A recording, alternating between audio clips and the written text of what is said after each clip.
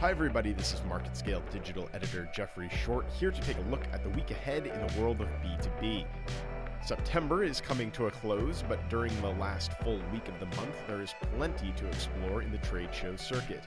If trade shows are meant for networking and connections, then the LinkedIn Talent Connect seems like an ideal place to do just that.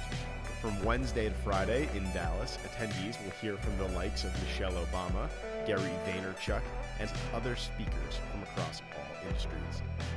From the 23rd to the 26th, Solar Power International, one of the nation's largest energy conferences, will take place in Salt Lake City, Utah. Special events at the show include a Women in Solar Storage luncheon, networking breakfast roundtables, and a community engagement lounge. There will be a lot of news coming out of the medical world next week because there is a trio of healthcare-oriented events. The Orthopedic Trauma Association annual meeting, the National League for Nursing Education Summit, and the Family Medicine Experience will all begin at the back of the week. The events will take place in Denver, Colorado, National Harbor, Maryland, and Philadelphia, Pennsylvania, respectively.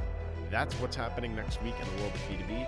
I'm Market Scale Digital Editor Jeffrey Short.